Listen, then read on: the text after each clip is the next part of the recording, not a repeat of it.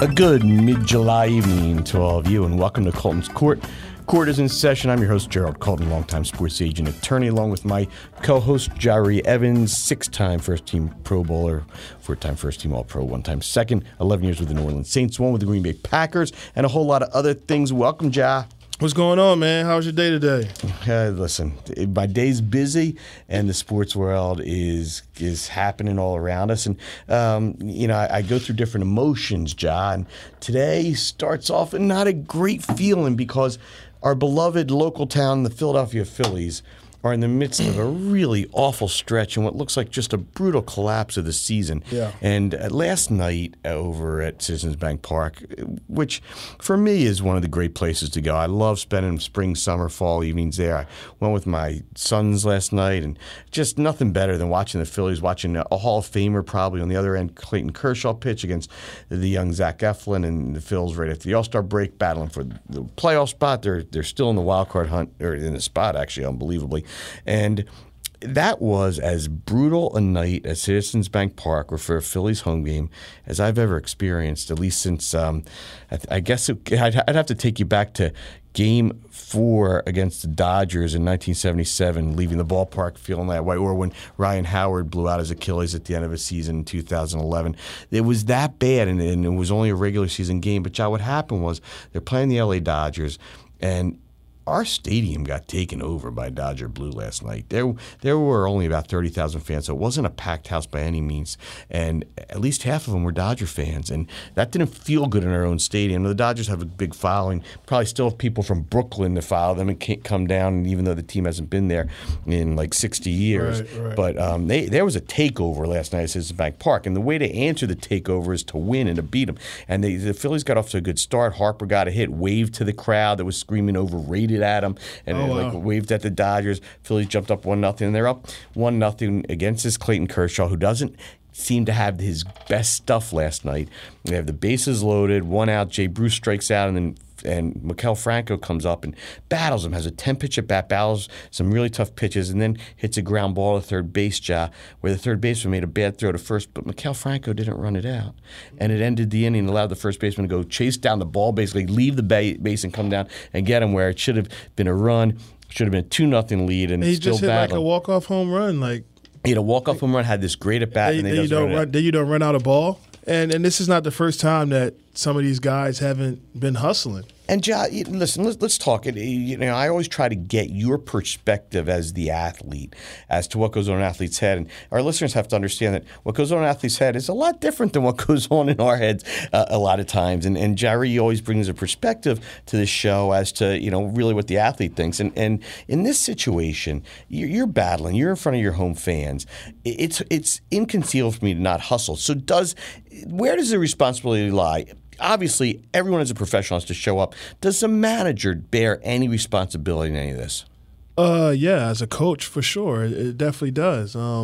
If you're not hustling or giving max effort, it shows, and there's consequences for it, whether it's you're not playing or you're pulled or you're benched or however the manager or coach handles it. There needs to be consequences for not going out there and showing or giving your all. I mean, that's what that's what we're here to play for. We're here to play to win. We don't play to tie. We don't play to lose. We play to win.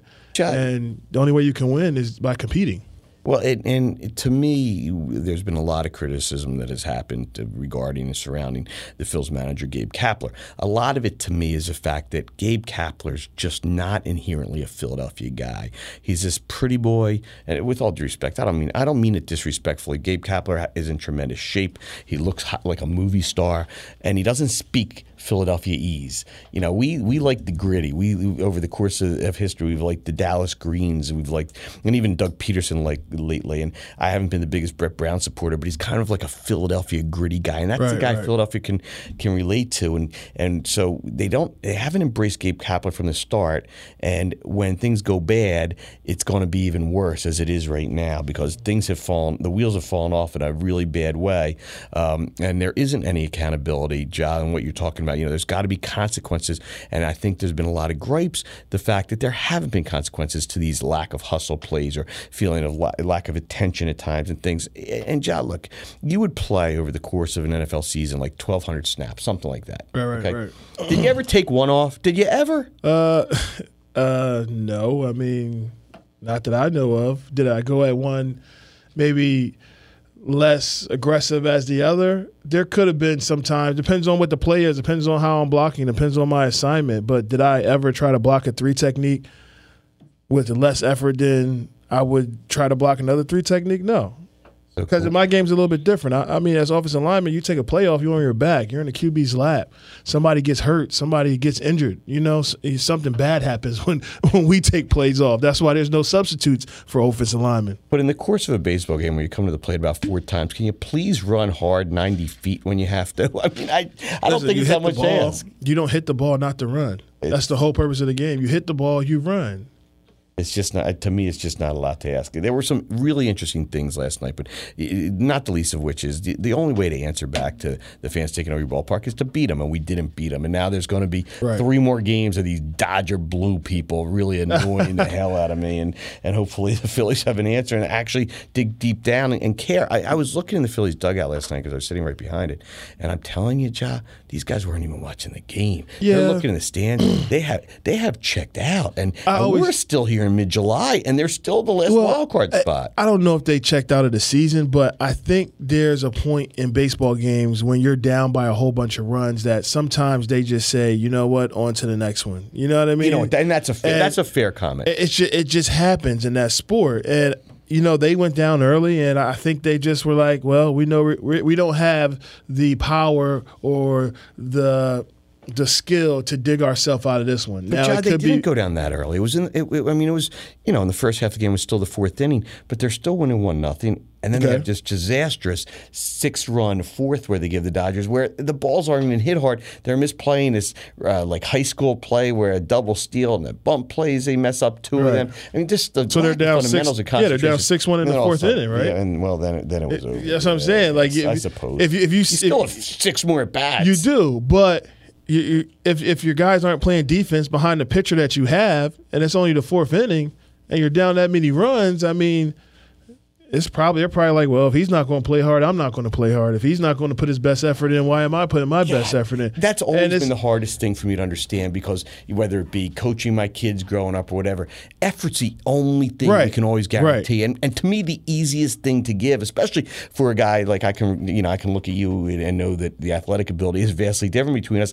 I would always at least bring the effort. And I can't imagine at the pro level to not bring the effort, and that's just amazing. It is very amazing that you reach the professional level. There's people that will give so much to get there, and then you decide not to show up for your team or not to give max effort to try to come out with a W. And it's a shame that it happens, but it really does happen.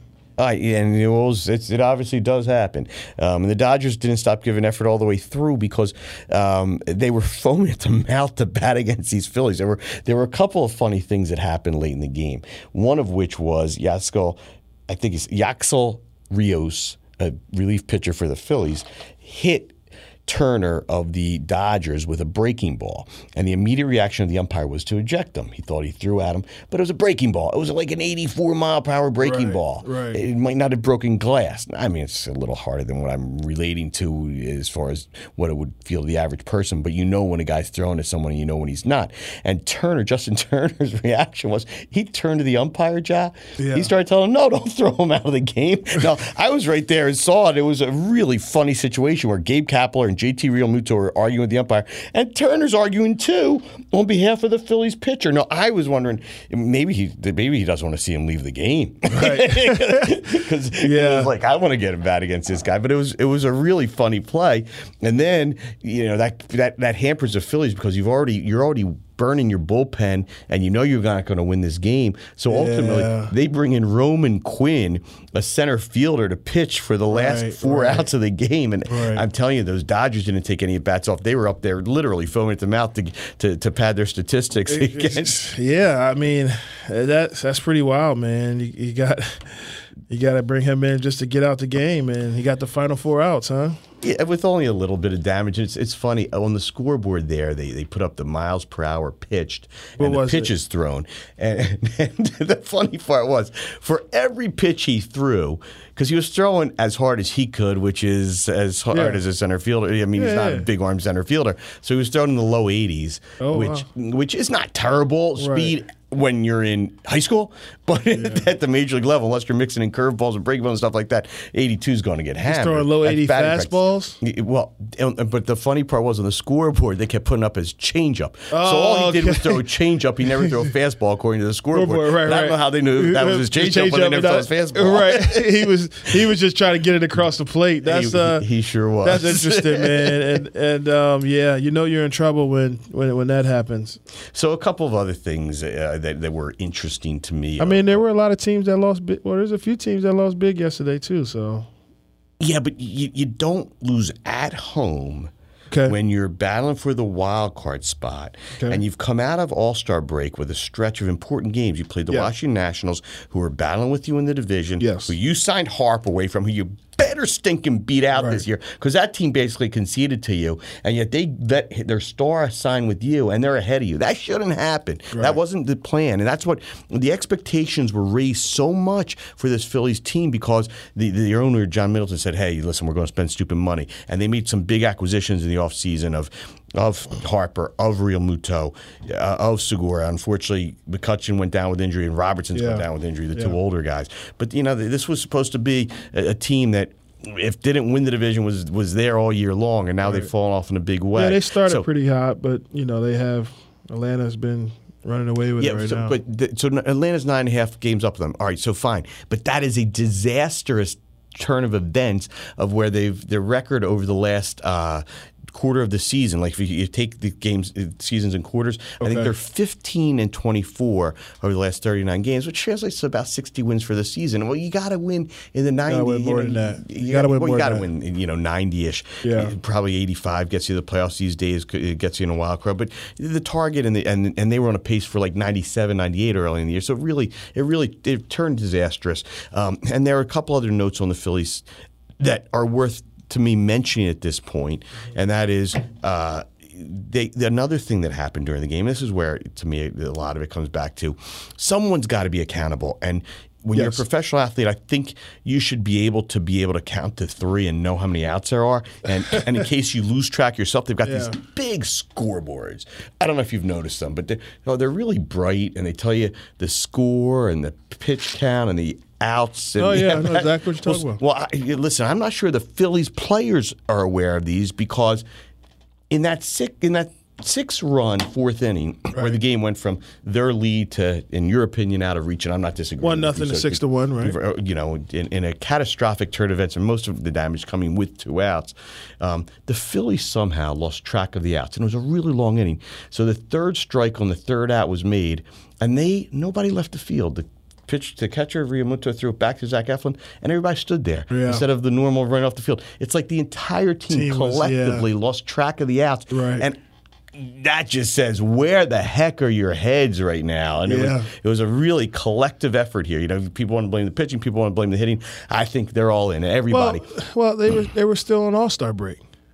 Well, listen, the All-Star break is a lousy excuse, in my opinion, and especially when you come out of All-Star break with somewhat a disappointing first half, and certainly a disappointing end to the first half, and you open with 7 games against the Washington Nationals, who I just spoke about, the stinking neighbors to the south that you got to beat out, and not just out of pride, but also position. Games. And then you get the best team in baseball, the last 3-time representative from the National League in the World Series, and the Dodgers come into town, and you get off 1-3 and have an effort like last night, and Saturday night's game they just gave away. In the first game out of the All-Star break, they lost 4-0, and it was a big weekend crowd and honoring Ryan Howard and fireworks and all sorts of stuff going on, and they just have laid an egg. They didn't show up. They have not showed up. They were fortunate to win the game Sunday with the walk-off home run, and you'd think that gives you a little bit of momentum, but that momentum was all thrown away last night. So, and the other part that really got me about the Phils this week was the president of the team, McPhail.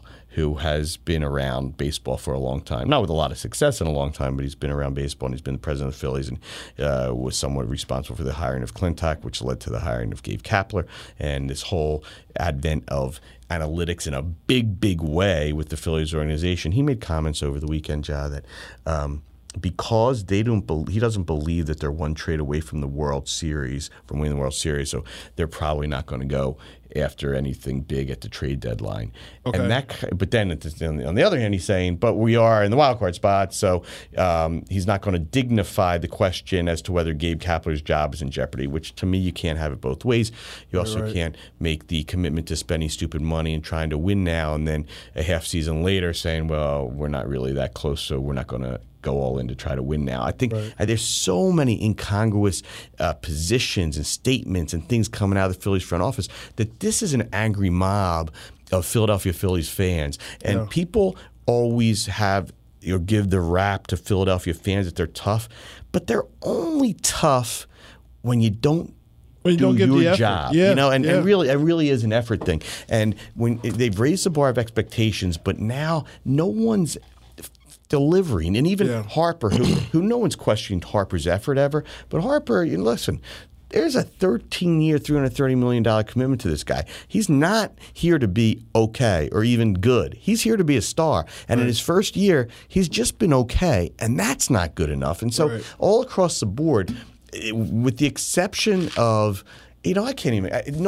Nola's pitching so well now, and I'm really partial about Aaron Nola, but he didn't even get off to a good start. And Hoskins has done okay, but it's been an up and down, and he gets credit with taking a lot of pitches, and sometimes I think it's a detriment. And JT Realmuto was an all-star catcher, but his statistics are just okay as well. There's nothing that has happened that's exciting, or that you look at it and say, wow, this guy's really doing his job or doing great. Kingery's had flashes, but he's been in a little tailspin. I think part of it is that he's out of position, and that doesn't help him. But just in general, it's just not a feel-good bunch. And we're still almost half the season to go. We're sitting here in mid-July, and I would love to be sitting here with you saying, God, I can't wait. Let's go to the ballpark at 7 o'clock for the Phillies-Dodgers again. But, man, they took a lot of steam out of me. I think, baseball is a lot of games, man. And I think sometimes those guys do really pick and choose when they play. And maybe sometimes the new teams that are just everybody's getting to know each other, not like the Dodgers, teams that's been to the last 3 championships and been on the roll. But maybe they just got to find their groove. Like you said, guys got hurt. Guys are down right now. The morale is probably low. They lost a player due to a legal issue and stuff like that. And it's probably just a lot going on in the clubhouse that's on their mind. But with that said, you still got to get out there. You still got to give effort. And you still got to be a professional and realize the reason why you're here is to win games. Once you lose that, then it's like, what are you out there for? But as a professional, don't you have the personal pride anyhow? You do. You should. Of course you do. Always. Of course. That's the reason why you're where you are. You can't reach here without it. It's because you care about it, your work ethic, the pride that you have of the time that you put in, whether it be on the field or off the field. That's what got you there, being prideful. Is there any memorable speech or moment that a coach came in and reamed your team out or made a real difference that way? Because I just don't see Gabe Kapler being the guy to do that. It just doesn't seem within his personality, and he's always making an excuse for his players, and that doesn't wash that great with this audience. Right. But and he even made a comment, because I mentioned Dallas Green earlier. Dallas Green was the Phillies manager in 1980 when they won their first World Series. He was a real fiery type, and one of the things that they credit as turning that season around and allowing the Phillies to go on to win that World Series was in mid-September, when he flipped over a buffet table and screamed at the team after a game with the clubhouse door closed, but everybody hearing it outside. It was a famous rant, but after that they went on a tear. Was there anything where Sean Payton came in, or any coaches through the years that came in and gave you anything fiery that you can remember as being, A, necessary, and B, a real big wake-up call that kind of turned things around? Every day. Every single day. Sean Payton would be a coach in Philadelphia loved. Every single day. No, sometimes you got to evaluate the pulse of the locker room, of the guys, of the players, of the coaches. And I think you always always told people, like, I always think of ways to reinvent myself, my technique, how to get better as a player. And I think coaches look at that too, as far as their coaching, how they deliver the message to the team, how they address their staff in the wee hours of the morning before the staff address the team, and what the message is for that day, or what the message is for that week, or what the message is for that game. It happens, all the time, and there are guys that are motivated that way, that depend on that it helps them bring out the best in them. And there are guys that are self-motivated too. But I've had coaches that come in and they've brought people in. Ronnie Lott spoke to us. Avery Johnson spoke to us. So many people spoke to us that have given, that of value they've given to it. I mean, Marines, Navy SEALs, so many people he used to bring in to kind of motivate us and to get us in the mindset of going out there and doing our job, like the shirts we wore, one season, do your job. Well, Jah, football certainly is a more emotional sport. And has to be. In baseball, you're playing 162 games versus the 16 of football. Yeah. And there's a lot more, blood and guts in football, and you got to keep a much more level head in baseball. You can't get too high, can't get too low, and you got to sort of maintain that focus and that calmness. But it's interesting that you talk about that. That's an everyday thing, and you had all these motivational speakers. I don't see any of that going on with the Phillies. I don't see anything fiery going on. Yeah. Ryan Howard got honored on Sunday. One of the real key pieces, of course, of the Phillies World Series champions in 2008, and had a run here from about 2006 to 2011 that's kind of unparalleled in Phillies history. He really had one of the greatest tears and that anybody ever had in wearing a Phillies uniform. And unfortunately, his career was at that point cut by the Achilles injury I mentioned, and he never was the same after that. But even he, during his speech, where they're honoring Ryan Howard for the 13-year career he had here in the Phillies uniform, says, hey, these guys are out here, don't boo them. They're doing their best. Like, he's defending this bunch, and it's like, hey, let's quit feeling sorry for these guys. Let's hear from them. Yeah, but as a player or as a retired player, you know how that feels. You know how it feels to go out there and give your all, play hard, and get booed. And, he's just looking at it from a player perspective, because I always hate players that go to the media side and all of a sudden now you forget what it been like, what it was like to be on the player side of it. Now, you know what I'm saying? And it happens a lot. And it's like, come on, man. Unfortunately, those guys tend to succeed in the media business. They do, and it burns me up, but they do succeed in that business. But it's fine. It is what it is. Not all of them are like, not everybody's like that. But now you've crossed to the dark side and don't pretend you're a player anymore now. You're media. Exactly. So, I think him saying that was, just his player in him. Like, come on, you know what I mean? But you're right. Sometimes it's deserving. It's deserving to be like, listen, you're not playing your best. You need to pick it up. Well, he also said that, Philadelphia fans have this reputation for being tough, but they're only tough or only hard on you when you don't do what you're supposed to do. If you do what you're supposed to do, they're not so hard. We watched the Philadelphia 76ers basically intentionally lose for 4 years in this town. They really did during the tanking, during the so-called process. They intentionally lost. Did they? Look, the players on the court gave their all. Come on, man. They brought in Andrew Bynum. The organization did everything they could to make sure they didn't have the players to win. And I say that with the fact that this Philadelphia town not only didn't turn on them, they supported them. It was absolutely ridiculous. Listen, the Wells Fargo Center was only half full a lot of nights. Right. But by the same token, they weren't booing those guys because those guys were out there doing their best. Yeah. It's all about your expectations, and then what you give is effort. And the expectations for this Phillies bunch was deservedly high. It was very high, and the effort is not matching the expectations for sure. And that's where you run into trouble. It's an issue. But, we also have to be realistic, you know what I mean, as far as expectations. And sometimes as fans or as, very like sports people, we're unrealistic. You know what I'm saying? Like we get emotionally involved because we're fans, and then on the same side, we try to not get too emotionally involved, and we put up high expectations on people that they just can't achieve. So, but there was reasonable expectation of the Phillies based on their own comments, based on the offseason they had, the acquisitions. Well, you said based on comments. Comments is an action, though. But comments by the organization of their commitment to winning and where they were and ready to be all in, spend the stupid money, make the acquisitions. So they raised the bar themselves, and now almost are backing away from those comments. See, if you want to make those comments and you want to be all in and make these acquisitions, and if it doesn't work out, Jah, and if that bar was unfairly raised by yourselves, then you've got to be accountable. And then we need a new front office. And I'm not here to defend the Phillies front office for 1 second because I haven't loved it. We had a first-time general manager in Clintock who went a different direction than what I like to see, and that is the total analytics, and I think there's a place for it. I just think it's overused.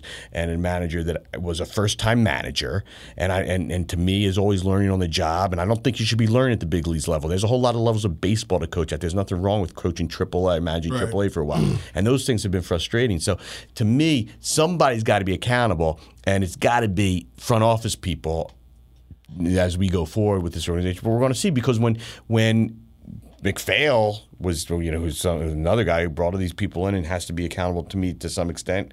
When he was asked about Kapler, as I said, he says, I'm not even going to dignify that question with a response. And it's a fair question. it's a fair question. So they insult you. Well, front office is always accountable, but front office doesn't fire themselves. So I mean, that's the owner. Yeah, that's what I'm saying. So and we know that they last longer than the players sometimes. In most part. But the issue is that front office is bringing in the players. Are the players underachieving? You know what I mean? And they have been underachieving. If they're underachieving, it's on the players to some extent. But it's got to be someone on the manager. And if they're not underachieving, then it's on the front office for misevaluating. But one way or the other, there's got to be accountability somewhere. And we'll see what happens going forward. Look, there's still a lot of baseball to be played. I agree. There's still 60-some games to go. I agree. And an opportunity to still make a run here. And I referenced 1980. The Phils were not in first place in mid-September, won the World Series. In 2008, they had a late season rally and won the World Series. Anything can happen in baseball. You don't see the makings of it here because you'd like to see a little more fire. You'd like to see better pitching. You'd like to see health.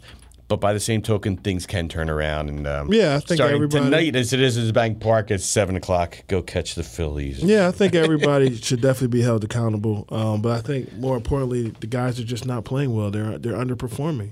Listen, if nothing else, the ballpark is still great. It's a little hot out there tonight, but go down to Bull's Barbecue, Greg Luzinski's barbecue. He's sitting there, one of the great players of the 1980 World Series champions and a real star through the 70s here. And go talk baseball with him, and he holds back nothing on his opinions of the team. And here's an old school guy who played the game unbelievably in the way it was supposed to be played. And he's really bothered by the analytics of today, as a lot of the old school guys, as the old timers are. Yeah, I mean, I'm with you on that. I mean, there has to be something said about effort, talent, and the ability to go out there and just turn that switch on and dominate. And I don't think analytics bring that to the table. But there's also an element to looking at a ball player and knowing if he's a ball player and not reducing everything to quotients and numbers and formulas. Yes, I agree. And algorithms and all the stuff that they do. Let's look at a guy. And unfortunately, in that algorithm, you know what you miss out on? You know what you can't measure? You can't measure heart. Yeah. You can't measure that. Will and a whole bunch of other things. And so effort, all the stuff. And unfortunately, that's really missed out on. And it might be one of the reasons why this club is where they are. Yeah. And I don't know, man. It's just kind of, I guess, the new way things are going, because there has been some success on some type of level by someone or a group of people that did it before, and all of a sudden it's trying to be adopted and duplicated. But, just like in poker, you have those old-time poker players, and now you have all these guys that are so quick to be like, the probability of this, the probability of that. There's no more action in poker because you have a lot of these, I guess, nerdy guys or quick thinkers only playing when the probability is high and stuff like that. But poker makes sense that way. It does. Because it's mathematical and there's numbers and there's a limited number of cards. There is, but I'm just saying how it changed, like the game changed. And it's just one of those things that has changed, how poker historically wasn't played that way. Now, you can say, yes, it's getting smarter. Gamblers are smarter. Yeah, that's how it goes. But The analytics thing is, I mean, I think it can work in baseball when you're talking about pitching and batting and things like that, but it doesn't measure the person's will inside. Are the poker players still chewing tobacco and smoking cigars? Probably. Or are they vaping now? Probably vaping and doing it all. Those modern day poker players. You know.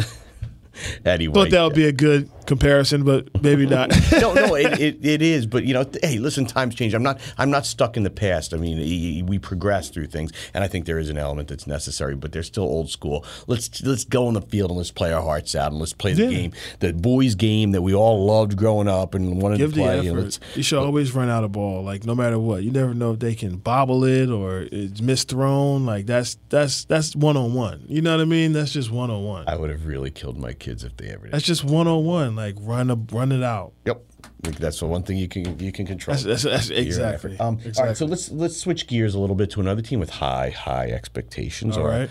Philadelphia 76ers, and during this exciting offseason in the NBA, it became finalized that Ben Simmons has indeed signed his max extension of 5 years, $170 million, which takes him through the next 6 seasons in the Sixers uniform. And according to Tobias Harris, he's added the jump shot in the offseason. We'll see for sure soon. He pulled out of the World Games for the Australia team, which is, to me, is a mixed thing.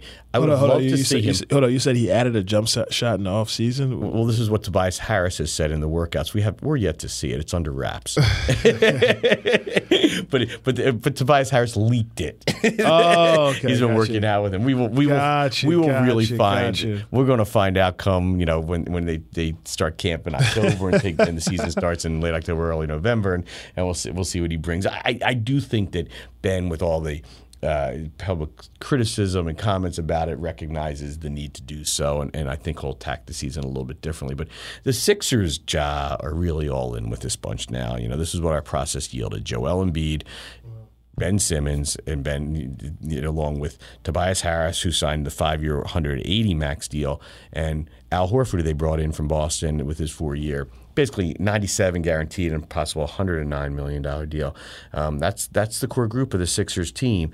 Then there's a few other players, of course, and a few other pieces, and there's necessary pieces. But that's it. That's our club. And there's a lot of people saying that's enough. That's the best starting lineup in the league, and picking the Sixers for the finals. There's a lot of other people that feel differently, and we're going to find out because we haven't seen this group together, and there's a lot of unknown there. What are your thoughts, though, as we sit here? Do you like the restructured 76ers, and do you think the bar that they've set on their own now as the team to be the favorite in the East is legit? Because if they don't live up to that, we're going to have the same outcry that we sort of had during this Phillies season. Okay, so who set this bar again? Sixers themselves. Yeah, I mean, I think it's a realistic bar. I think they took the NBA champions to a Game 7. I think the East is going to be better next year with some acquisitions. But the West is going to be a lot. The West is going to be very loaded. The balance of power, which has been in the West for a while, got shifted higher because Kawhi Leonard left. I agree. And and you've had the filtering out of what was Boston's nucleus. Yeah, I agree. And stuff. It's pretty strong West. So they should be pretty good on the East, and I think they got a very good and talented team that they're putting together here. But it's all about execution. I think that if they just eliminate the turnovers, that make them so much better just in that one aspect of the game. If they can eliminate that, it'll make them so much better. So I do think there'll be top teams in the East. I think Milwaukee's up there. But other than that, I really can't see anybody else, really. Indiana might be decent. I guess. But they had a big loss also of a star what's the name? Have to come back. And So look, right now, on paper, it's the Sixers right there with everybody. Milwaukee has the best record in the league, and they'll be a tough team, but you saw some weaknesses in them as well. Yeah. And you got to like the Sixers' chances if they put it together. I've been saying to you that I think that if Embiid and Simmons just improve and raise their bar, then that's all the Sixers actually need at this point. And, Ben's had all this criticism, and I'm such a Ben supporter. I mean, the freaking guy is he averaged like 17, 8, and 8 last year. 17 points, 8 rebounds, 8 assists. Yeah. That's without a jump shot. I know. And that's shooting 56% from the field without being able to shoot. No. This guy could be so great And I'm thinking he's going to get there. And the Sixers have bet big time on him. And we will see. I can't wait for basketball season. The only thing I hate to do is I don't want to wish away the summer and the start of fall, but I just can't wait to see this team take the court. I can't wait to see this team take the court. I think that they're going to be a lot better than last year, just as far as their mentality and how they approach the game and just, their thought process throughout the game. I think they learned a lot last year about themselves that they're going to implement this upcoming season. And I think that they're hungry, man. I think they're a hungry bunch of young men who really want it. And I think that they're going to go after it in the offseason. And I think they're going to get better and come out there and show everybody that who's been talking, smack about them, what's really up. So it's going to be fun, but I'm excited about football season, honestly. I can't even hold you. I'm sitting here looking at these Madden ratings, and you know what I mean? Well, I want to bring that up. I'm excited about this football season. There were a couple of lists I wanted to go through today, and one of the things I did want to talk to you about, because you can personally relate, you're getting ahead of me, but it's worth talking about. The Madden ratings. the number one I'm excited for fantasy football, man. It's like, video game ever, Madden. Yeah. And John Madden, who was a coach of the Oakland Raiders, a Hall of Fame coach and Super Bowl champion, then a longtime announcer. His legacy is going to be this game and his name attached to that game. His legacy is going to be a lot, but this game is definitely going to go on forever. But kids are going to know the name Madden and not have any clue who the heck he was. Yeah. They'll be able to research it, but you're right. They're going to research it, sure. They will, man. You'd be surprised. But we'll read a book. No, I haven't seen it. Look him up on Wikipedia. But they're going to – the 10-year-olds that are playing Madden, do you think they have any idea who John Madden is? Not at all. No, not that young. No, not that young. Not at all. So let's go through the ratings. You want to go through these ratings? All right, go ahead. Who strikes you as you look at that? What strikes you? No, I'm just looking at the top teams. Overall ratings in Madden NFL 20 ratings, and the top teams is 1 through 3 is the Eagles, Dallas, and New Orleans. How about that? Your hometown team, your former team. How about this? 1 through 5: Eagles, Dallas, New Orleans, New England, Green Bay. Wow, the Packers. Look at that, man. I mean, it's unbelievable how good they're rated with you not there anymore. I mean, listen, there's Drew Brees and Aaron Rodgers, and Jahri Evans. Come on, but just an aside before we go to the Madden ratings, your old teammate David Bakhtiari. Yeah. I saw on a list by Pete Prisco his 100 top players. And he's a respected journalist, works for CBS.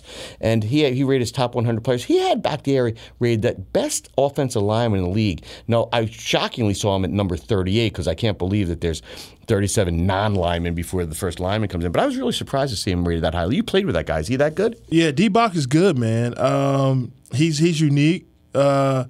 But he's good. Not a name people hear all the time. I mean, he's made his Pro Bowls and stuff, but and he plays in Green Bay, and a little bit of vet in him. And either way, they haven't had success the last couple of years. But I was surprised to see him the number one. But let's go through these. No, you shouldn't be surprised. Aaron Rodgers is one of the top QBs in the league, and that's because he's protected by some legitimate guys, and you have to give those guys a shine. I mean, there's no top QB in this league that gets to a top QB in this league without not being put on his back, and especially when guys are coming after him, and Khalil Mack is in that division now. Chicago has a deep D-line with Akeem Hicks, who's an all-pro Pro Bowl player. So those guys go up against some legitimate, guys over there. In Minnesota D-line, we know how stacked that they have been over the years. And so D-Bach is a real good player. He has some unique technique that you see him only use, and it's good that he's getting his shine. It's just one of those things, Jeff. You mention his name to most people, or if you ask who is the best lineman in the league, he's not going to be a name that comes up. And that's why that's one of the things with the anonymity of the offensive line at times. I disagree. He is one of the names that comes up. Okay. And it's funny because he was in that movie with Taylor, our producer. Would you have thought of him as best offensive lineman in the league? That would not be my first name. At left tackle, but Taylor sees Aaron Rodgers as one of the best QBs in the league, and that's because he's being protected and not on his back. So, and they always have a good running game and that nature also. But I hear what you're saying. Taylor just may not watch a lot of Green Bay football. No, I'm just saying. It's one of the things also that I've always talked to you about is you were a superstar and I believe a future Hall of Famer, and but you play that anonymous position at times, right? Exactly, and that's all. It's just and our position really, our notoriety comes if we're winning or if we're losing. If you're 10-0, they're going to be like, oh, their line must be good. You know what I'm saying? That if you're 0-6 or you're freaking 6-5 or midline to not doing good, you can have some legitimate players on your team or your offensive line, but you won't get the recognition because your team isn't winning well. That's one of those positions like your team has to be winning for you to get the recognition. Now, at that position of left tackle, which D-Bach plays, if your quarterback is not getting hit and he's delivering the ball and he's throwing for a whole lot of yards, you're going to get those praises because the left tackle, plays against the best defender on the other side of the ball. So, and Teron Armstead's another good left tackle. Well, Teron's on the list, but he's way down. But that's a name that more people will have been familiar with. Or the guard position, Zach Martin, Quentin Nelson, the kid from Indianapolis, got a lot of fanfare last year. Marshall Yanda. Yeah, Quentin Nelson is getting a lot of love right now. I know you thought it was too much, but yeah, I mean it is what it is. They're winning, but yeah, he's getting a little bit more than I. So did you see any? Do you see any individual ratings for the Madden? So the individual ratings, yes. So I guess you know what. How many perfect 99s are there? So the top-rated Eagles, you have 6 guys, 97 guys, 89 and up. 7 guys, 89 and up, and well, I'm sure Fletcher Cox is the top one. 2 of them are offensive linemen. Well, and you're talking at this point Lane Johnson, and is it Kelsey? It's got to be Brandon Brooks. Lane and Brandon. Then you have Malcolm, Ertz, Kelsey, and Cox at the top. But as quarterback ratings throughout the league, you have Mahomes number 1, Brady, Rivers, Drew, which I'll put Drew over Phillip, and Andrew Luck at number 5. And then you have Carson down at So you're telling number 14. And where's Aaron, though? Aaron's falling out of there? Aaron's not in there, which I'm very surprised. He's not going to be happy with his rating. He's definitely not going to be happy with his rating. You as a player, could you wait to see your rating? You had to be so excited to see that rating every year. I played Madden a lot in high school and college, and then I got to the pros and I played it a little bit, and I just didn't play it that much. And maybe it was because I had maybe you were playing real football. 6 or 7-year-olds and talking smack to me online when I was playing. But yeah, we all look at our rating and check it out and see what it is. And but there's somebody that's not going to have a high rating that's going to be in a Pro Bowl and an All-Pro player. Tell us some of your stories. What was your highest rating? Shoot, I think my highest rating was maybe 98, which was the best guard 97, in the league. Something like that up there. And then it's crazy you say that. The guy, I was just at a meeting today, and one of the guys was like, "Man, I remember playing with you on Madden. He was telling me my ratings and stuff." I was like, "Oh man." It's wild how they look at you. Yeah, it's interesting. Well, they didn't get to use you in fantasy because they don't have offensive lines in there. So yeah. So your thing was Madden. Yeah, I'm talking to some app developers to kind of get that going. But here goes the 99 club. You have Donald, you have Hopkins, DeAndre Hopkins, you have Khalil Mack, and you have Bobby Wagner. Wow, Bobby Wagner in Seattle's 99 club. Wow. Yeah, and he just signed a big contract. Yeah, so he did. Guys are just going to get the recognition. All right, let's talk some other NFL issues as we are about a week or so away from training camp. And, of course, everybody gets all excited now about football season starting. Yeah. You can relate to you would be winding down your summer at this point and kind of getting yourself back into that mode. But there's really the issues that are involved now become the legal and the contractual issues. And we've got some interesting things maybe going on in Dallas. Apparently, Ezekiel Elliott, who is playing this year at $3.85 million, might be unhappy with his contract and may or may not report and get into a holdout. And that's a significant thing, a running back like him, and a very important part of the Dallas Cowboys. He's got a 6.2 average contract. Now, it's his rookie deal still. So, right. But the problem, of course, is, as we know, there's franchise tags allowed, and the running back position has been an interesting one that hasn't necessarily been recognized as one of the value positions anymore. And we saw Le'Veon Bell sit out a whole year and ultimately sign a 4-year, $52.5 million deal with the Jets. But he got less than he was offered a year ago by Pittsburgh after sitting out a year. And the biggest deal is Gurley's deal out there. So there's no way Zeke's going to take less than those guys at some point. But by the same token, Pittsburgh replaced Le'Veon Bell nowhere near as good. But is very serviceable back in James Conner, who last year earned $578,000. And the disparity of the amount of money is a big one. So it'll be interesting to see what happens with Zeke Elliott. And another issue, John, one of the things that as we go into the final 2 seasons of the collective bargaining agreement that I hope the NFLPA really makes it at the forefront is I hate the franchise tag. Franchise tag screws up free agency. Can you imagine if we had the franchise tag in the NBA? Do you know that this maneuvering we're seeing where Anthony Davis can pick the team while still under contract and Kawhi Leonard can orchestrate these things? It couldn't happen if you had franchise tags in the NBA. And personally, I don't want to see franchise tags. I think the players have the right to be able to move around and have free agency and when they play out their contract. It bothers the heck out of me that the best players in the NFL can be tagged and restricted from maneuvering and make the money in the short term that they're allowed to make the money. Bothers the heck out of me. I hope the NFL Players Association takes it as an important thing.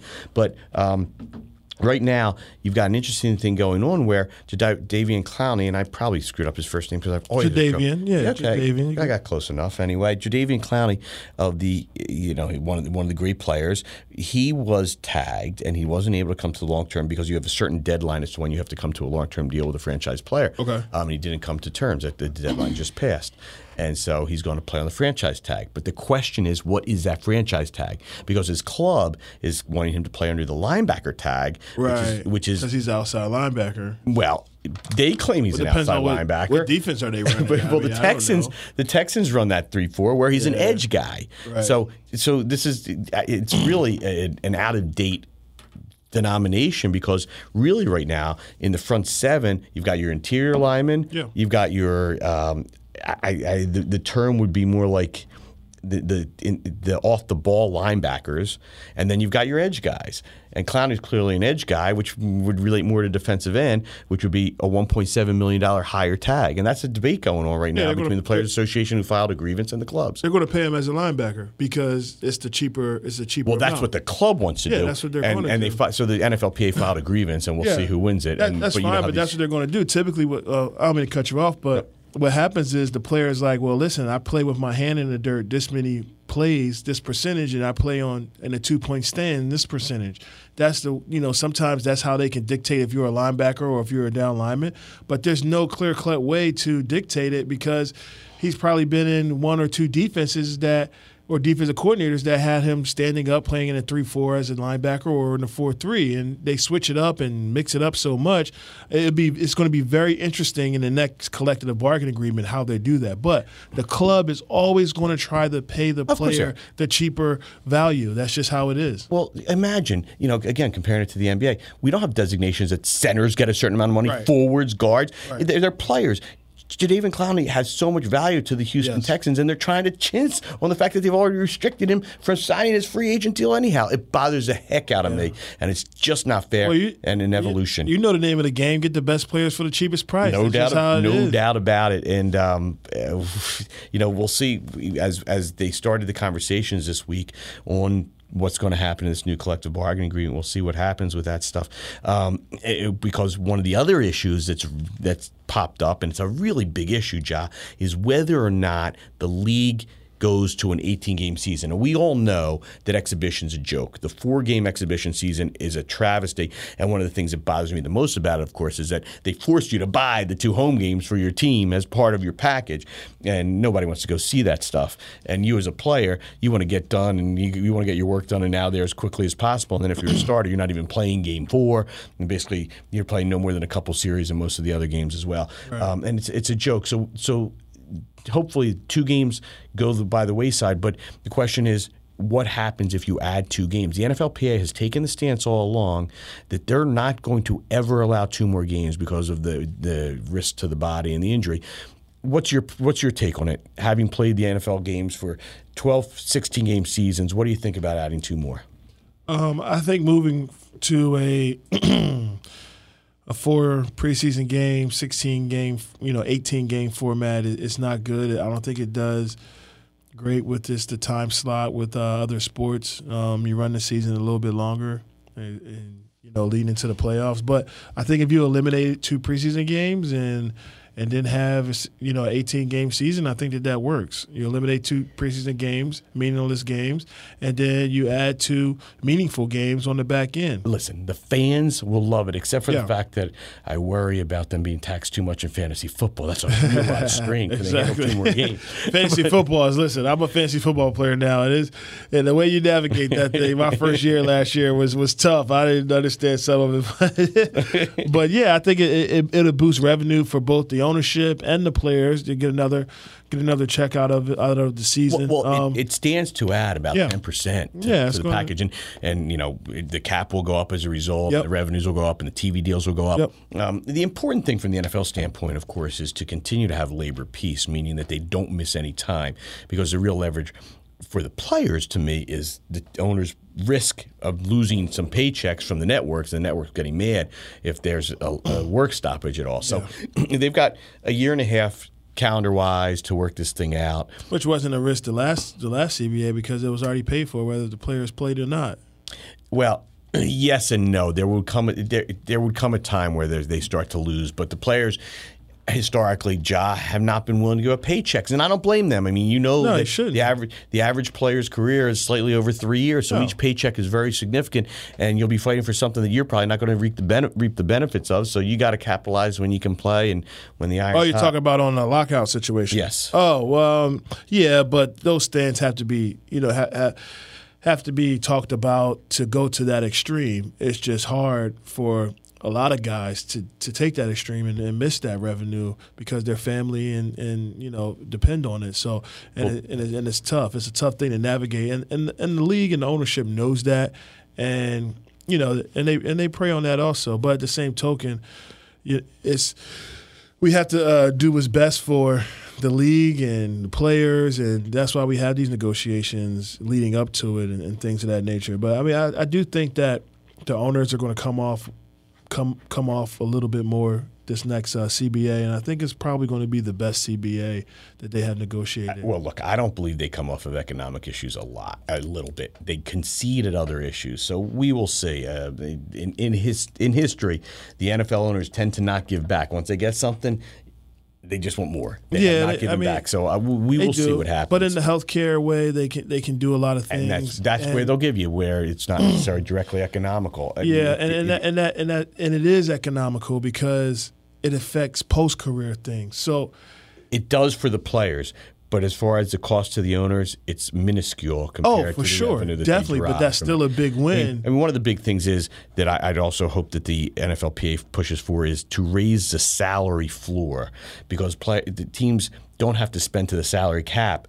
They only have to spend to the salary floor, which is right now 89% of the cap, and it's spread out over 4 years. So at years they can be way, way under. And there's a big difference between the actual cap numbers and the actual cash spent on a year. I want to see all that tightened up, so at least clubs are spending more than they are right now, and the players are deriving more. They're forced to spend it, kind of like the NBA is forced to spend X amount of dollars. Yes. Yeah, no, I understand what you're saying. There's too much smoke and mirrors involved in the NFL spending. Yeah, and that's the part where I have said, when a team's not all in. You know what I'm saying? Like, they're not all in to win because they know they might not have a shot to, and they're not going to spend that extra money if they know they're not going to win. Well, it's one of the problems in the NFL, Jah. They just split up almost $9 billion amongst the clubs of the national revenue. And the reason you get to know that is because the Green Bay Packers, one of your former clubs, is publicly owned, so they have to share the information with their shareholders, which is a lot of garbage to some extent, but the figures get out there. And in those numbers, which is something close to $300 million a team, that doesn't include local revenue, but it's part of what goes on in the NFL. There's all this sharing of the national revenue, which is the television money, the national packages. Your local packages are for like the exhibition games. So that's why the NFL teams sometimes like these exhibition games, because there's some good local deals for them. But it doesn't include seat revenue and suites and all that stuff that the clubs get to keep. So the national revenue alone is huge, but there almost becomes, at some extent, an economic disincentive to succeeding in the NFL, because rather than spend that money, you get to keep all the money in your pocket, get all this national revenue, and teams like the Cincinnati Bengals, for example, that I always point out, don't make the effort to spend the max money. Because their bottom line is, it's not that they don't want to win. They want to win, but they don't go all in because their bottom line is they want to put money in the Browns family's pocket as much as possible. And I think that they don't think that they can win. Because It's not about winning championships. No, see, they think they can win. I've talked to them. They're just wrong. and they've proven to be wrong over history. So it's not about winning championships to them. It's not. It's about putting that money in that brown. And some ball clubs is all about winning championships. It's all about staying ahead of the Lombardi count. Listen, Eddie DiBartolo was the owner of the San Francisco 49ers during their run in the 80s and a little bit into the 90s, and they won 5 Super Bowls. They were always at the bottom of the league in net profit because of the fact that he was all in. He was all about paying his players, all about running the first-class operation.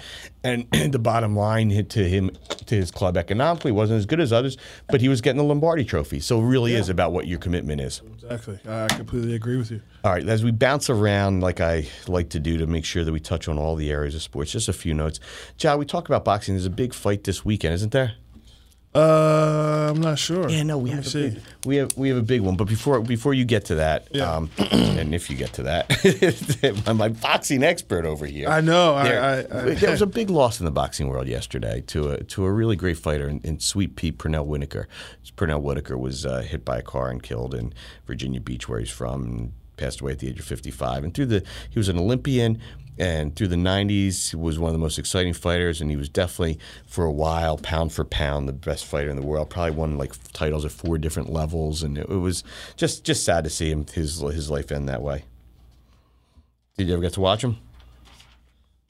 I'm not sure. I don't think so. But yeah, that's it's very sad and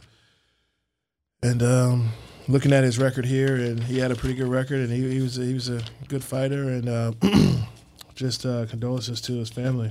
Yeah, really, really sad. I mean, it wasn't like he was out partying. They haven't really released the details of how the accident occurred, but just a waste and a horrible way to go. There was also a lot of talk recently on the heels of the United States Women's World Cup championship in soccer as to the gender equality and pay issues and things like that. And it was interesting to see Procter & Gamble and a few other sponsors have stepped up and given bonuses to the players.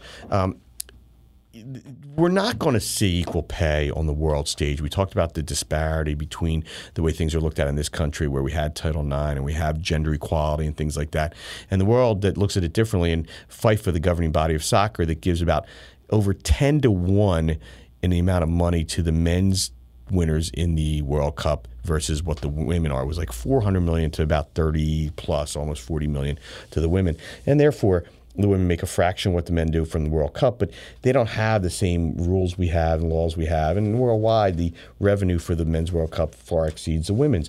And so the equal pay that really is more related to the salaries that the players get from the United States Soccer Federation, and they're actually somewhat equal. Both sides individually collectively bargained theirs, and the men chose to get more of an incentive one, but they basically are in the range of $5,000 a year. And Jah, you're showing me something, but you think these old guys can see that? But anyway, it was it's interesting to see that we're now seeing some of the sponsors step up. And one of the things that has always happened in the men's sports is there's great sponsorship money and great deals and a lot of money made off the fields. And in basketball in particular, we've got these sneaker deals that are hundreds of millions of dollars now. Right. To some extent, some of the players are actually making more on their sneaker deals than they actually make on their contracts, which means that they can give up some of the dollars and go play where they want to play because they don't have to worry so much about maximizing their contracts. Yeah, get them ball sneaks. We're seeing now, at least, that these women are being recognized as very marketable, and the appeal of this women's soccer team is huge. I took a picture with Carly Lloyd last year at a Sixers playoff game, and she was wearing that awful Philadelphia Liberty Bell with a snake going through it that they've trotted out for the last two playoff seasons. I hope they change But I took a picture with her, and she's a local girl from South Jersey, went to Rutgers, and is a big Philadelphia sports fan. And she, in the celebration in New York, there's a women's soccer team is out there, gives her Fly Eagles Fly shout out. God bless her. She wore her Philadelphia colors right there in New York for the world to see. So I posted this picture just on my Instagram and my Facebook. I can't believe the amount of response I got. I mean, this woman is loved, and as are a lot of the people on that team. And Julie Ertz, the Eagles tight end's wife. Yeah, they're superstars, man. She's back playing for her national women's soccer team, a league team, and we're going to see because now ESPN's picked up the rest of that season, and we'll see. But the marketing part is going to be a big key to them making more money. Yeah, I think soccer has grown over here over the last couple of years, but yeah, I mean, listen, those ladies are magical, man. They did something that's awesome, and they're great athletes, and they're playing exceptional soccer right now, and and I think it's cool that they're going to go back to their local clubs and play, and I think they'll continue to get the notoriety that they deserve. We had Wimbledon finish up this weekend, and what an unbelievable finals match between Djokovic and Roger Federer. Yeah, I saw a majority of it. I didn't watch the end of it. It was historic, the longest match ever. Those guys played for almost 5 hours. We talk about effort. Roger Federer's just short of his 38th birthday, and Djokovic is in his 30s, and they battled for 5 hours. They were going at it. To do something that intense at that level, at that pressure for 5 hours is absolutely incredible. And they didn't break. It was a couple point matches where they were just still as calm, and they could just lose it all at one point, and a couple ties. They were just calm. Let them come in the locker room and yell at Franco for not running out a freaking ground ball. But those two along with Rafael Nadal have dominated men's tennis since 2003 when Federer first won his Wimbledon. Yep. Those guys combined have won, I think it's 53 of 64 were the Grand Slam events. It's unbelievable how they've only not won 11, and those three are the top three each one because Federer's got 20, and then it's Nadal I think with 18, and now Djokovic with 16. And can you imagine without them facing each other how much each would win? I mean, it's really incredible, the dominance and the length of dominance and how they rise to the occasion all the time and win on all sorts of surfaces. Men's tennis is an interesting thing because they're so good that some people don't like it as much. But there we have equality, and the equality was gained in the 70s by people like Billie Jean King and then Martina Navratilova. And the irony is, if there's an argument against equality, and I'm just saying this on its face, the women only play best of 3 sets and the men play best of 5. So whereby Federer and Djokovic battled for almost 5 hours, Serena Williams succumbed in the final in less than 30 minutes. It was that quick. But the pay's equal in the men and women's in those events and has been for quite some time. And I think that's the way it should be. But it's just ironic in the back. In soccer, they play the same amount of game on the same field and all that stuff. In tennis, I wondered that. I'm like, how they only play 3? But that's interesting. Do you think they should go to best of 5 with the women's? Or the game works. I don't understand why they don't do it. I have to research that. I don't understand why they don't do it. Anything I might say about that's going to sound sexist, and God knows we are not sexist here at Colton Court. All right, couple quick things let's hit before Taylor yanks the plug on us because we're probably getting close up against it. One thing I want to talk about, because I saw a list, and I love sports movies, and I brought it up to you that we haven't had a lot of great ones lately the way we used to. So I saw a list that had the best 25. Space Jam 2 coming out. Well, then that's going to be so popular, and players were all falling over each other to try to get into that. But they had the 25 best baseball movies. Okay. And I got to say, mine. I've seen 24 of them. Really? But what would be yours? Major Leagues are all mine. Major League was number 4 on the list, and that was one of those things where life imitated art because Charlie Sheen's character of Wild Thing was actually became the nickname for Mitch Williams of the 1993 Phillies, and he wore the number that Sheen wore in 99 and really emulated the Wild Thing. We've got Hammer now out of the Phillies bullpen wearing glasses that look like that. So the Sandlot was another good one, I think. Sandlot is number 3, so you got 3 and 4, which are your kind of era. They wouldn't be, neither one would be high on my list. Okay. But the number 1 and 2 would be, and I'd probably have them in that order. Number 2 was Field of Dreams. I was going to say that one. I've said that one a few times. It's one of those things that touches everybody and sort of brings baseball to everybody, and with the catch between the father and the son, which we can all relate to. And number 1, which I think is an unbelievable movie, again, that transcends baseball, is Bull Durham, the Kevin Costner movie. You ever see it? Oh, I heard please about it. watch it. I got to watch it. What a great movie. It's about minor league baseball team in Durham, North Carolina. And then other things that are in the number 5 was Bad News Bears. Bad News Bears, which is a kid classic. What's that new movie that just came out about the analytics, and I think it's about the Oakland Moneyball. Moneyball's on the list, the Billy Bean story. That's number 8. Number 6 was The Natural, which I loved. A Malamud novel that was turned into a movie starring Robert Redford, and he really played the role great. And for gender equality, number 7 was A League of Their Their Own. League of Their Own. I like which is that a Tom movie. Hanks movie with Madonna in it. I forgot about that movie. I like that movie a lot. Which gave us the great line, "There's no crying in baseball." He says to one of the girls, "Are you crying?" Yeah. There's no crying in baseball, which is a line that's quoted and used all the time. 42 was number 9. The Jackie Robinson story. That movie was good. Yeah, a movie that I took my wife, and I don't recommend this as a date night, way back when it came out, The Life and Times of Hank Greenberg, which was almost a documentary type movie about his impact in the Jewish community when playing in the 30s and 40s during World War II stuff, and Holocaust, and his battle against a really super player and battling against Babe Ruth and things like that. But it wasn't something that you get lucky if you take your girl to. It was not. Pride of the Yankees, number 11, the Lou Gehrig story, which of course gives you. Never saw that. It's a classic starring Gary Cooper as Lou Gehrig, and today I consider myself the luckiest man on the face of the earth. You haven't seen this? No. Oh, his great speech when the rookie's on there, 8 men out. I don't know if you've probably haven't seen most of these, but I've seen them all. What was the one you didn't see? The one I didn't see, and I am going to go see it now because, all right, just going through it. 25 was Little Big League. 24 was Fever Pitch, which was the Jimmy Fallon movie as a fan of the Red Sox. Mr. Baseball, Tom Selleck is in Japan, 23. Angels in the Outfield, 22. Yep. Up for Grabs is a documentary of the Barry Bonds ball when he hit his record-breaking home run. Ball Player was a documentary out of Dominican Republic. Sugar was also Dominican Republic, but that was a fictional, really good account. Cobb, story of Ty Cobb. And Off the Black, which was a story of the umpire starring Nick Nolte. Bang the Drum Slowly, a 70s movie starring Donera that was real good. Fear Strikes Out was one I didn't see. It's a 57 movie about Jimmy Pearsall who suffered from bipolar syndrome. Okay. What is it called? Fear what? Fear Strikes Out. And supposedly Fear Strikes Out. Starring, I don't know, It was the Jimmy Pearsall story, and it started talking about bipolar and I guess a classic switch hitter. So that's the one I didn't say. Then Rookie of the Year and 8 Men Out. I was going to say Rookie of the Year. Is that in there?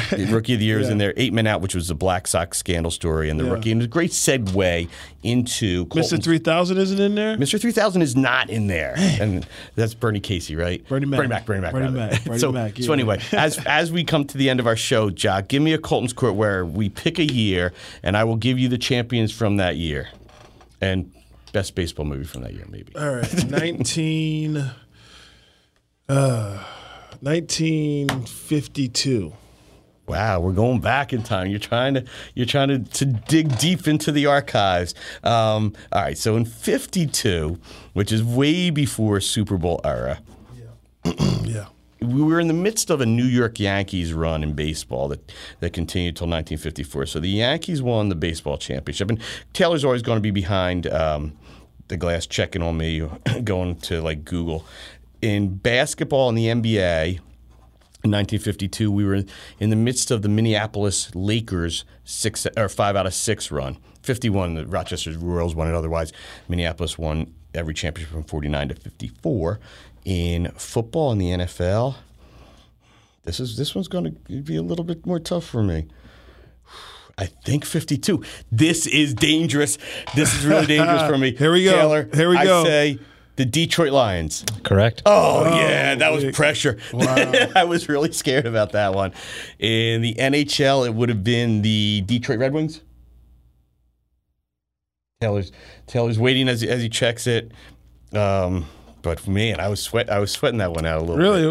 What had you sweating it out? And in basketball, it would have been I'm pretty sure it was the Kansas Jayhawks in the NCAA. Both correct. Okay. Good. Came through with a little bit of pressure on me. Wow. And in the World Series of Poker, no, that wasn't I made some references to past stuff. World Series of Poker, it was... I don't think they quite had it yet. But anyway, we have touched on everything from the Madden ratings to the best baseball movies of all time, and the Phillies falling right now and hopefully rebounding, and the Sixers signings, and the football training camps kicking off shortly. So thanks so much for listening. On behalf of my partner, the great Jahri Evans. Peace. And for Taylor, our great producer, I'm Jerrold Colton saying thanks again for listening. Colton Court's adjourned.